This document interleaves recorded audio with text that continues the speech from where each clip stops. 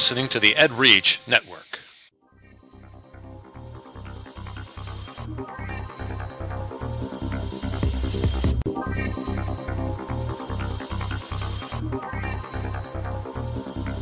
EdGamer, episode 33 on EdReach. Two separate ideas that need to join. This is EdGamer for Saturday, December 10th, 2011. EdGamer is part of the EdReach network, edreach.us, giving education a voice. A big voice. This show is dedicated to education gaming on any platform. We will give you the education angle on any type of games ranging from tabletops to MMOs. We will discuss how these games impact student learning and how they can be used effectively within the classroom. I'm Zach. And I'm Jerry. And Jerry, read that intro. Okay, let me see if I can find it. My name is Jerry James, and I am a visual arts educator at Schaumburg High School in Schaumburg, Illinois. I don't think you were following me there. No, I skipped a word.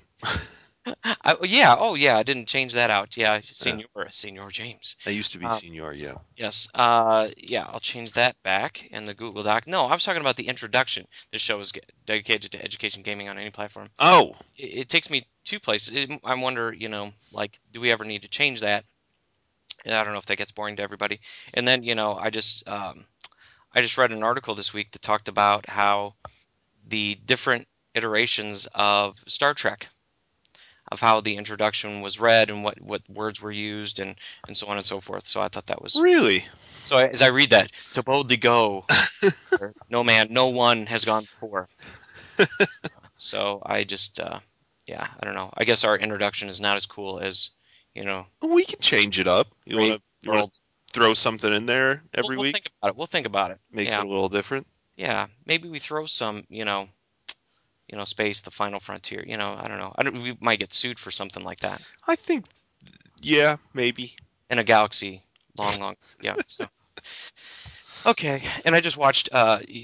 People have no idea who we are unless you follow us. But I just watched episode 2 of Star Wars, which I kind of cringe a little bit. But my daughter wanted to see it. My youngest daughter wanted to see it. Yeah. I just skipped over a few scenes, not appropriate. But she did. She kept on asking, "Are they going to marry? Are they going to marry? Is that Luke and Leia's mother and father?" So she's getting the gist. So now I got to watch number 3 before she watches it because I'm gonna have to figure out what parts to skip. It's been a while since I watched that. So now that I went through that whole diatribe of things, of discussion, you are Jerry. You're from Schaumburg. And yeah. You're an art educator. I'm Zach Gilbert. I'm your host. I'm a 6th grade social studies language arts teacher from Normal, Illinois, and I go on tangents every once in a while. Every once in a while? Once in a while. Hey, Wooddale? Do you know Wooddale? Yeah. We just had I won't say a name, but we had an educator that substituted yesterday on my team who is a retired teacher from Wooddale. I just thought I'd share that with you. He was really good. That's nice. Got his name and number because those of you out there that are able to, which he told us he wasn't able to, we are able to request our own substitutes, and which is really nice. So if we get a good substitute, a former retired teacher, that's really good, we want their name and number, and then we can request them, and then it makes it easier to write subplans and have somebody come in. But we got his name and number because he was really good. Yeah, we do that quite often because being in an area like art, it's usually if we know we have somebody that's really good, then the kids can actually work. Otherwise, it's movie day. Yeah, that's not good. Yeah, that's not good.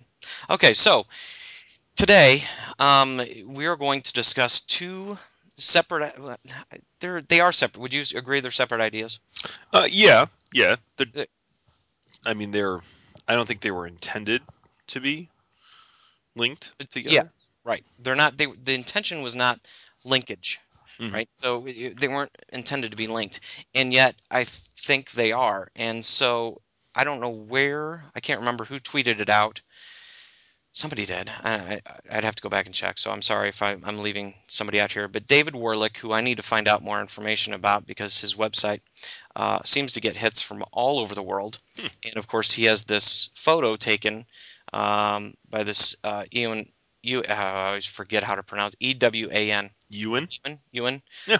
McIntosh. Mhm. That's a good Polish name.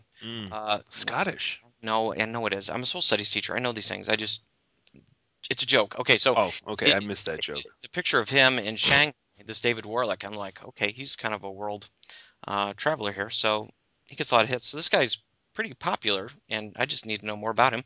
So he did a article about what if curriculum was an adventure, which is right up our alley, Mm-hmm. right? Then there was an article written by Ben Gray from the Chicagoland area, Mhm. and he's been working on a one-to-one initiative, and he has some great topics or great questions. It wasn't really an answer post or an answer document, but it was just things need to change. These are some of the things that need to change, and let's start talking about this. Well, I definitely think that Ben Gray's article can be answered a little bit by David Warlick's post. Mm-hmm. That was going to be my observation. I was going to wait until after we talked about him, but So I guess we're done. so that's it. I think that's what what you've done is you looked Yeah. at one and said, "There's a need for change. How can we change it?" And then the other kind of fills in nicely of, "Hey, here's a great way." Well, don't movies, how sometimes they'll give you here's what happens. Now let's go back and find out how we got there. Yeah, it's like Memento. Have you ever seen the movie Memento? No, I know Mentos. No, not Mentos, not the candy. It's a Memento. It's a very good movie. Okay. It goes like back and forth, and part of it's in color, and part of it's in black and white, and one part's going forward, and the other's going backwards. It's very confusing. Yeah. No, there's some great books. There's some great TV shows that have done that. I think Battlestar Galactica has done that. We should do that one week where we start the podcast, you go like forward in the podcast, and I'll start at the end. Yeah. And discuss topics from the end, and then Yeah. we'll meet in the middle. There you go. That'd be weird. Like psychedelic. It'd be terrible. Yes, it would. Okay, so on that note, so David Warlick's article talks about his discussion at an event that was arranged by ISTE, and it was also attended by Peggy Sheehy, who is highly regarded within gaming and education, games and learning, by many, including one of our friend of Ed Gamer. That'd be an FOG, right, Fred? Yeah, FOG. Yes. FOG. Lucas Gillespie. So David goes off in this. He talks about. I highlighted a few parts of the article, and so David, sorry if you are listening, that'd be great. I'm quoting you here. I did some air quotes. Most people still see games and learning as work, and although many of us have become convinced of the learning potentials of video games and begun to promote their use, the game is still what happens after the teaching. Mm-hmm. I like that part. So, that's kind of the old school teaching is, and this is kind of what my district and others, it's kind of a change in atmosphere and roles within the classroom. Mm-hmm. You're not the sage on the stage. You're not standing up there the whole time, directing. You might be an expert of the knowledge, but how that information gets to your kids, they're just not going to open up their heads and basically suck everything in. Right. What you're talking about. And my mentor, when I first started teaching, and I think this applies too, said that at the end of the day, the kids are the ones that should be tired. You do all the planning, and then the kids need to work. That's interesting. And when they work, they're learning, they're doing. You can have some great lessons, and there's some days I think I am a pretty good storyteller, and the kids do enjoy the stories, and I hear feedback from them and their parents. And so, this week I talked about Pearl Harbor. So, because my projector was broke for my smartboards, so I spent a day. I said it's December 7th. I'm going to talk about Pearl Harbor. I had the kids totally enthralled. I had parents that emailed, said, "Thank you for doing this. This is not something that happens. It was a good lesson." So I can do that every once in a while, but that's just I can't do that every day, and the kids would get bored of that. Totally bored of that.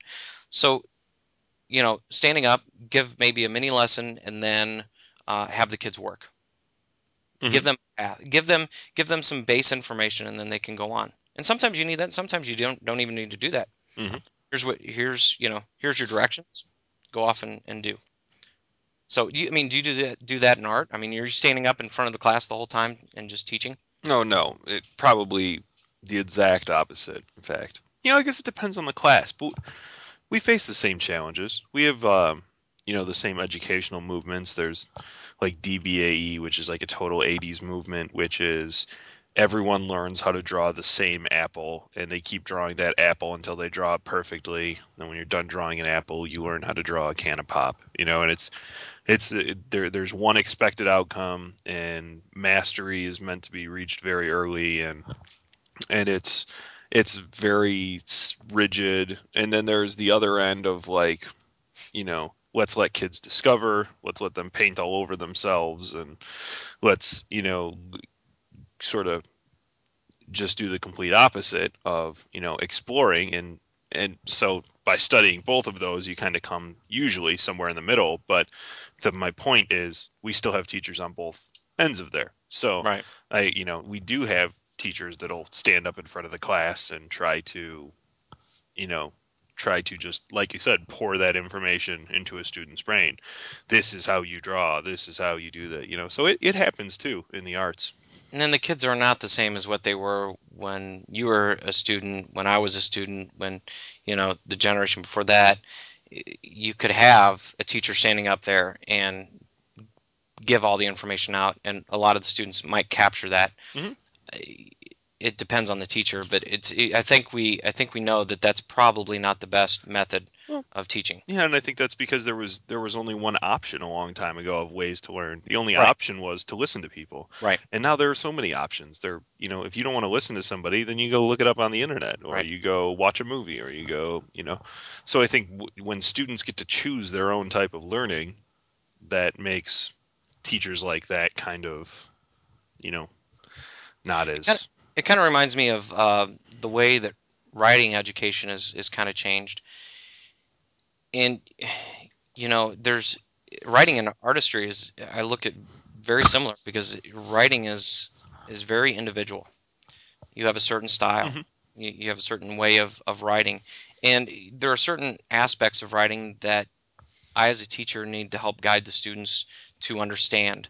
But also in kind of like a writing workshop format, there's certain types of forms and things that I can help them out, that I need to show all and then sit down with them individually. But then also there's an aspect where they have an individual project that runs for a longer period of time. So when they are done with certain writing assignments, or they need kind of a brain break, they can start. There's an idea that they can create their own novel or short story, Mhm. and they can work on that throughout the 9 weeks, semester, or year. So that's kind of an individual thing, but you hope that they're taking some of the forms and the ideas that I'm showing them and helping them help guide them, and that they're integrating that throughout their story. But Mhm. that also gives them some freedom too, because Have it's not graded. It's not a graded writing. It's kind of giving them an outlet. Yeah, this is interesting. I mean, this opens a whole nother can of worms, because my district has just started to get into the grading, the grading thing, and we talk about not grading anything until it's a summative evaluation, Right. not grading Wow. assignments, allowing students to fail, well, that does not mix with a lot of the teachers that don't Um, teach yeah, in that vein. I know. I know where that's going. There's a lot of opposition, and for me, that's exactly what it should be. I mean, like, if I'm teaching a kid to watercolor paint, how can I grade them on the first time they've ever picked up a watercolor paint? Exactly. They got to be able to pick it up and screw around with it and fail, and that's how you learn. Yes. Yes. And so that's not a big deal for me, but it's a big deal for some people. Anyway, the point was, Oh, that's awesome. have you read the book Drive by Daniel Pink? No. Have you heard of it? No. It's all about motivation. Daniel Pink is kind of big in the art community, which is ironic because he's not an artist whatsoever. He's a business person, and usually we don't play well together. But he wrote for, like, we could do an entire show on this guy. He's pretty cool. He was like a speech writer for one of the presidents, and he's a business. He did something like for business for the White House, and now he's just coming out and saying that, like, everything's completely different. Everything has changed. His book that got me hooked on him was oh god, right brainers will rule the future or something like that. And it was essentially saying that like so many tasks that we used to put so much into, becoming um okay, so the best analogy that I've read in his books are if industrialization and machines took over physical labor, made it easier and faster to do, then computers are taking over many of the jobs that we once thought were, many of the desk jobs, because all that's getting outsourced to other areas. Mhm. So what people are looking for now are people that are emotional and that can, think and can come up with really interesting new ideas. So his new book Drive is all about motivation.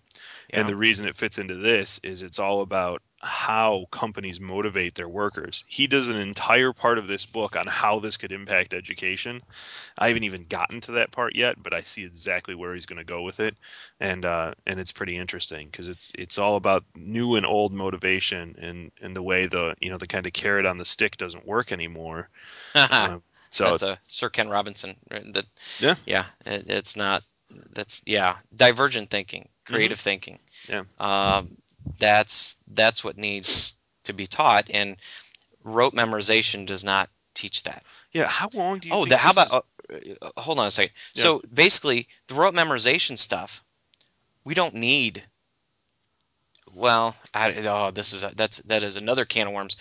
Do we need to know as much about that rote memorization when we can just look it up instantaneously on our phone or computer? Exactly. One of one of the best chapters about I loved it. It was a chapter from the Drive book, and it just gave out. It said, okay, if you asked, it was 1996, and you asked someone deep in the business industry, which of these two products would be more successful, and one was a multi-billion-dollar funded.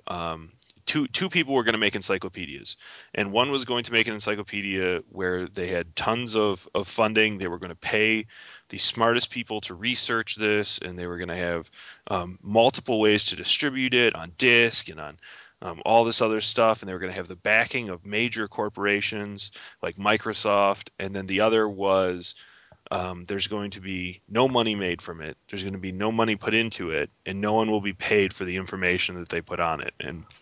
And obviously, one was Wikipedia, Yes. and one is Encarta, which was just buried, Right. by Microsoft. So Yeah.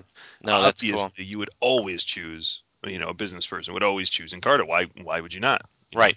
But that's not what always works, and No. that's I think where we're stuck is like Yeah. sometimes it looks so obvious and so basic. Yeah, why not just drill exactly what we want into these kids? That's not always what works. No. In an argument for, yes, we can look up that information. But being, and I just talked about this with my students yesterday. Just because you have an instrument or a tool to use to find that information doesn't mean you can find it.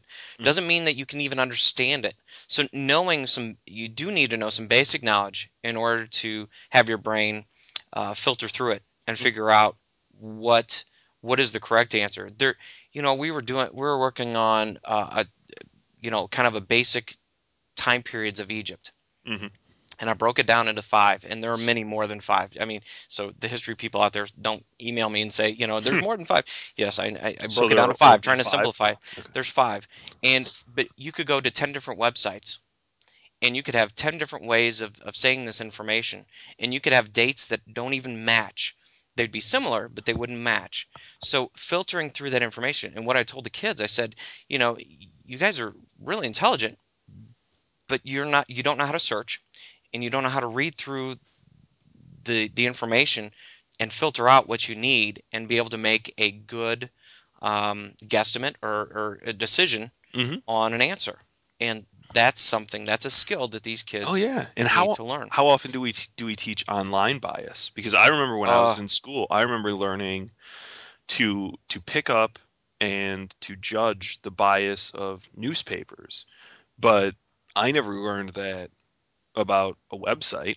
And there are several things that play into that. The visual design of a website. I mean, you can look at two websites, and it's going to, if one is a plain purple background, I'm not going to believe everything that's on it, and sometimes incorrectly. Maybe the information could be good, but presentation is the same thing. Just like if you got a newspaper that was handwritten by some person, you probably wouldn't believe it as much as a professional looking newspaper. So I think that's another skill. That's something we have to get over and say, listen, you need to attack things with Wikipedia with a bias. You need to understand that this is information put together by people, but still pretty reliable information. Right. You can use Wikipedia, but I'm teaching the kids to look at the sources they used. Yep. And just because they put the sources on there doesn't mean that necessarily they took that information correctly from that source. Right. Yeah. You still got to check out the source. Oh my goodness. So yeah, then I go to the sources. So it's tough. It is so difficult. So going back to the article, that was awesome, Jerry. That was a great Going back to the article. So he looks at, David Warlick talks about how promote the use of games.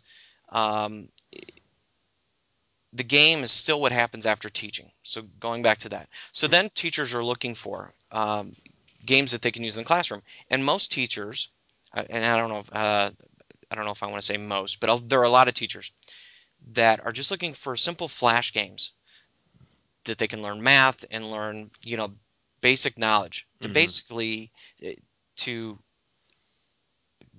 I guess, gather up basic information. I used basic a lot there, didn't I, in the last few sentences? But to gather information and to memorize it. And that's what a flash-based game is. And he's like, that doesn't interest him. Because that's deceiving. That's saying I use games, but I'm going to use them to, people that use games like that is essentially just reinforcing the wrong kind of teaching again. Well, but there's now you can use those in a good way. Memorization of math facts. Okay, yeah. So there are certain things that you do just need to know and to memorize. And even though yes, you can pull out a calculator and find an answer, that's fine. But I'll tell you that the kids that know their math facts have a far easier time understanding and comprehending what is going on in math. Now, there could be a study shows maybe not, but what I've seen in my 15 years of teaching is that the kids that know their math facts well are able to move through math and not struggle as much with math than those who don't. Now, there are students that use the multiplication table and they'll use their calculator and they can work it from there. They might have a block in their brain on that part of memorization with numbers, and that's fine. I can't do, I can't do a lot of math in my head like big numbers. I know my 12 by 12 table. I can do addition, subtraction of numbers in my head, but not huge numbers. And there's some people that can. But I tell you what, I'm really good with Excel, and I can visually see it, and I know my order of operations through Excel. But that's a different type of skill. Also, the brain is different, and it works in different ways. Memorization is not a bad thing. In some regards, right? Absolutely. You have to have that. So he also talks about, for instance, one interesting quality of games our children play is that they do not require you to learn the rules before you play the game. Where have we heard that before? G. Yeah, how about that, James G. So and then Lucas Gillespie and 3D Game Lab, Boise State, and I think Joel Levin, who's a Minecraft teacher, his stuff's taken off. I don't know if you noticed that. Yeah, well, Minecraft is really taken off. Yeah, that's a whole nother thing. So learning about roles and rules is part of the playing, and it's not a surprise that they have to be learned. So that's interesting. There is a talks about there is a fairly nondescript and unreferenced book in the classroom that, when moved, releases a switch. So he's talking about an activity within maybe this Ewan McIntosh recently described a very simple but explicit illustration of finding secrets within a game. A new power or gaining new skills within a game. That how you find these extra little nuggets within a video game, and they give you special powers, right? You know what I'm talking about, Jerry? Yep. Okay. I didn't hear you there. I was trying to get the dog out of the room. I got visitors during the room. Okay. So he says students find this by exploring an environment. They explore because they expect to find secrets. It's an example of what McIntosh calls secret spaces. So you're going out there exploring. We as humans are explorers, right? So what if there was a learning platform hidden with these information switches? And I'm quoting from Warlick here. Such that when a student references a particular document in his work, he's suddenly endowed with new powers. It's an invitation to formally explore a topic of personal interest, and are awarded points or admin rights to further continue his profile. Basically what it's doing is that you're rewarded by exploring. You're rewarded by going through the experiences. Mm-hmm. So what if curriculum was an adventure and learning was the reward? So that is a whole, I think I kind of butchered there, Mr. Warlick. So I think I got a general idea that learning needs to be the curriculum is adventure and learning is the reward. So we've heard this before on this podcast. We've had guests that have talked about it. We have talked about that. Now we go to Ben Gray. Mm-hmm. Ben Gray, who talks about one-to-one, and he wrote this wonderful blog post, and I sent it out to many people and got great responses. So Ben, you did a great job with this, and it really wasn't. It was asking questions. It was looking for a discussion, but he talks about here teachers in our days growing up. Teachers were the experts of content and poured forth the content upon the masses, seated in the desk before them. Whether you believe this is right or wrong, this is the experience that nearly all of us had through school. Kind of similar, isn't it? Mm-hmm. So he's saying we're collectively working to try to figure out what it means to have every student sitting in a ubiquitous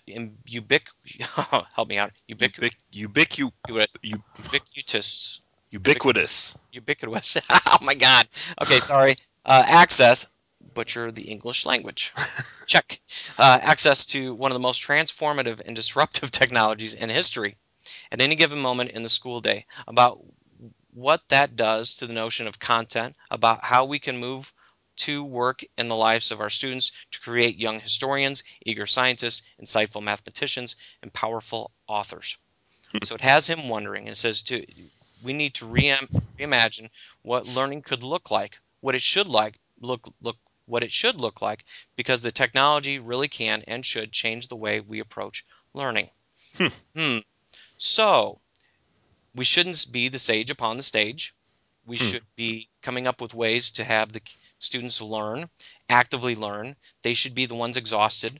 And I will even tell my mentor's name, Joe White, who was phenomenal, and Fred Walk, and there's several others that were in my school district that were just amazing teachers, and they had this down years ago. The idea that you have the students learn. They should be exhausted at the end of the day. So both of these articles talk about the same thing. Mm-hmm. Ben's looking for an answer. Games could be one of those answers, right? Mm-hmm. It could be an answer to help. So the kids are involved. The teachers are the guide. Now, how do you think that goes over in a school district, Jerry? Well, let's just say hesitation is a good word. Yes. Giving up control. Yeah. This okay. Just as a disclaimer, none of these are my reactions, but the reactions I see. Right. Fear. Yes. And you don't know what the outcome's going to be. Right. There's a lot, and I got into this at the end of my master's program when I had to make recommendations to a program. It was one of my final papers, and one of the biggest things I think that troubles our society and with not our society but our educational society, and some of this with good reason, which I also stated, is complete fear to fail. There's a huge fear of failure, and that's because you're working with people's children, right? So you don't want to fail, and also because now test scores, you don't have a chance to fail because we are moving on this in list. The wrong direction. Yeah, and so. Yes, you mean school, not the podcast. That's good. I was like, well, geez, school. No, it's we're I think we're both in the same boat here. I do like the formative, the summative, not grading the formative. You can take a summative, but it might take somebody 2 or 3 times before they get that information, and that should be their grade. Your goal is to get them to, from point A to point B. In schools, with standardized testing, you have one test, right, that could determine a lot for a school district, for a student, for a teacher, especially if you're going to be evaluated based upon that. Mhm. And I was just in a meeting this week talking about data points for certain students that might need an IEP or intervention of some sort. And guess how many? At least we need at least 9 data points in order to be statistically accurate in some way. 3, it's not enough because the math doesn't work out. So here I am listening to an expert within my school talking about how we have to have 9 data points in order to get a good idea of where this child is concerning his reading, right? Mhm. And here we are saying that we are going to take one test. Now I know the evaluation aspect and there's going to be some flexibility, I know, within the state of Illinois on those assessments, but it's still one assessment. Mhm. That's one assessment of one One day. assessment. And So I get one message saying that we don't really know what's happening until I get 9 data points on this child, and yet out the other side of their mouth they're saying, that we could just have one test. Mhm. And on top of that, the type of test when Oh, when yes. when we constantly ask students to, I don't know a single person that stands at the front of their class and says, listen, kids, in life, you're going to have to make snap decisions, and you're going to have to make 45 of them within 60 minutes, and they're all going to only have black or white answers. One's going to be right, and 3 are going to be wrong. And you have to do it right now, regardless of how you're feeling. And you can't go think about it. You can't research it. You got to do it right now. Right. And that's the complete opposite of what we teach children. If I teach Right. children anything, I hope that it's take your time, consider all angles, and make the right decision based on the evidence Don't be that's afraid, presented to you. and don't be afraid to fail. Now, That's right. I'll play devil's advocate. If you are in a position of authority, administration, or something, sometimes you do have to make big decisions, Mm-hmm. and you have to make them. Sometimes you have to make them very quickly. Sometimes you can collaborate and work with others in order to make that decision, to make the best decision possible.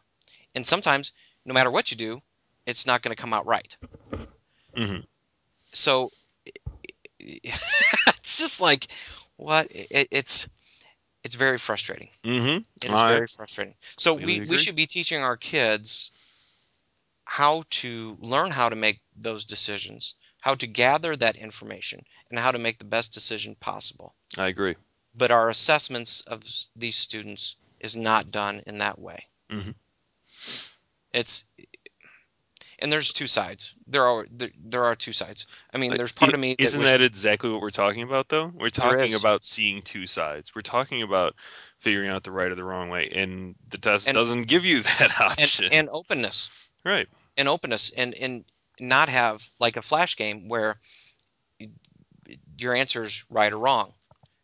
Where do we find where students can make decisions, and those decisions, you could make 10 different decisions and they might all come out to be okay, or you could make 10 different decisions and they might all come out wrong. Mhm. Where do we find examples of that, Jerry? Where do we Jerry, Yeah. you're not joking with me, are you?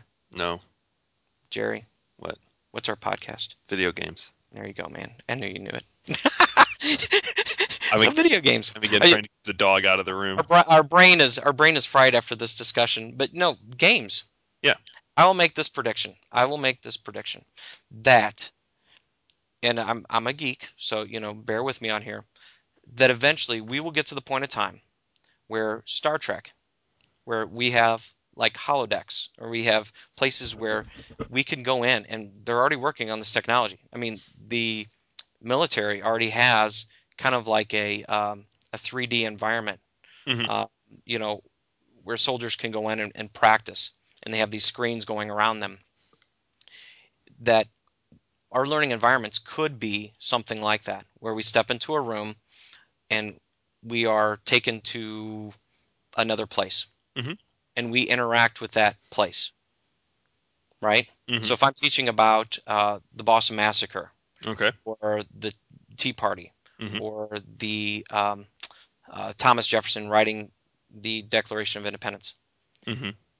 to actually step inside, kind of like a simulation, like a virtual reality type thing, and see the actual event take place. Mhm.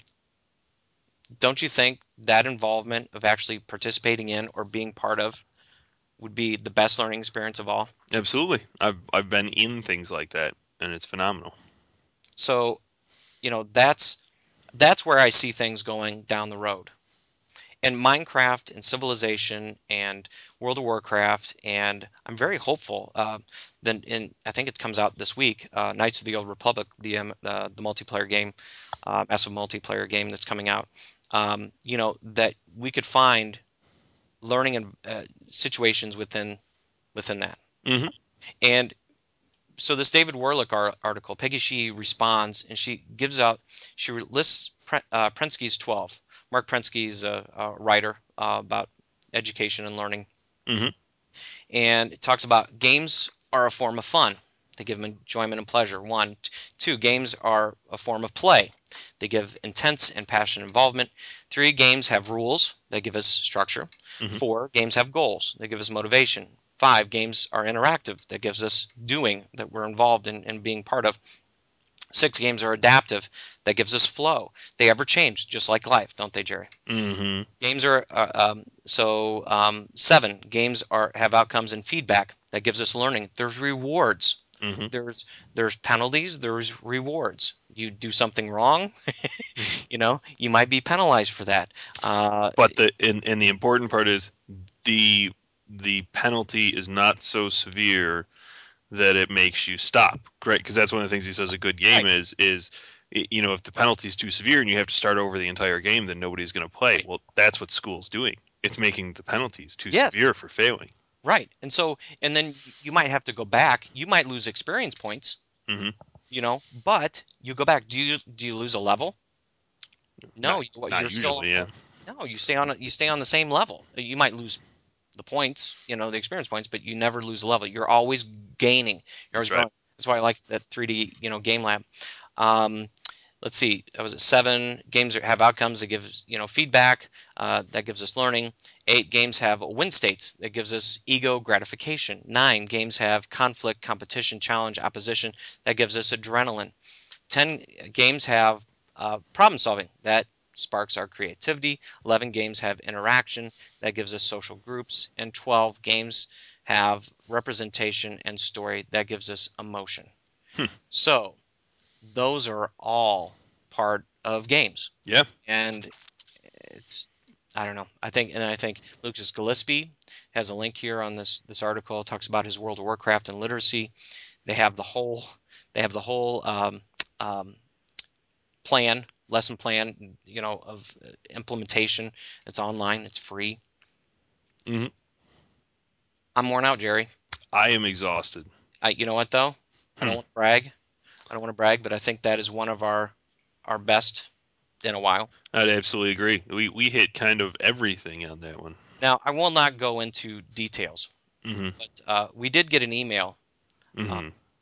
last week about our, how do we, I want to say it, just some helpful advice. Mhm. And, it's nice to hear from, our viewers. And of course, I have my youngest daughter just popped into the room. Um, and that, but sometimes you need to kind of get focused. And just to remember that, we are teachers, Mhm. not professional podcasters or This is true. broadcasters or something like that. But we as teachers always learn. Mhm. So I do want to thank that that person that did email us. I think that led to a very good podcast for today. Yeah, I think we did a nice job. So I think teachers always want to learn and learn from the things that they've done. So hopefully this listener will thoroughly enjoy today's podcast, because I think I've learned something, and I hope all of you have learned something too. Very nice. Did I say that? Did I say that well? Without It was excellent. not too much there. So thank you for listening to this week's EdGamer podcast. Please follow us on edreach.us and follow all the great podcasts and blog posts. There's been some awesome ones lately. Please listen and read those on the EdReach Network. Have a great week.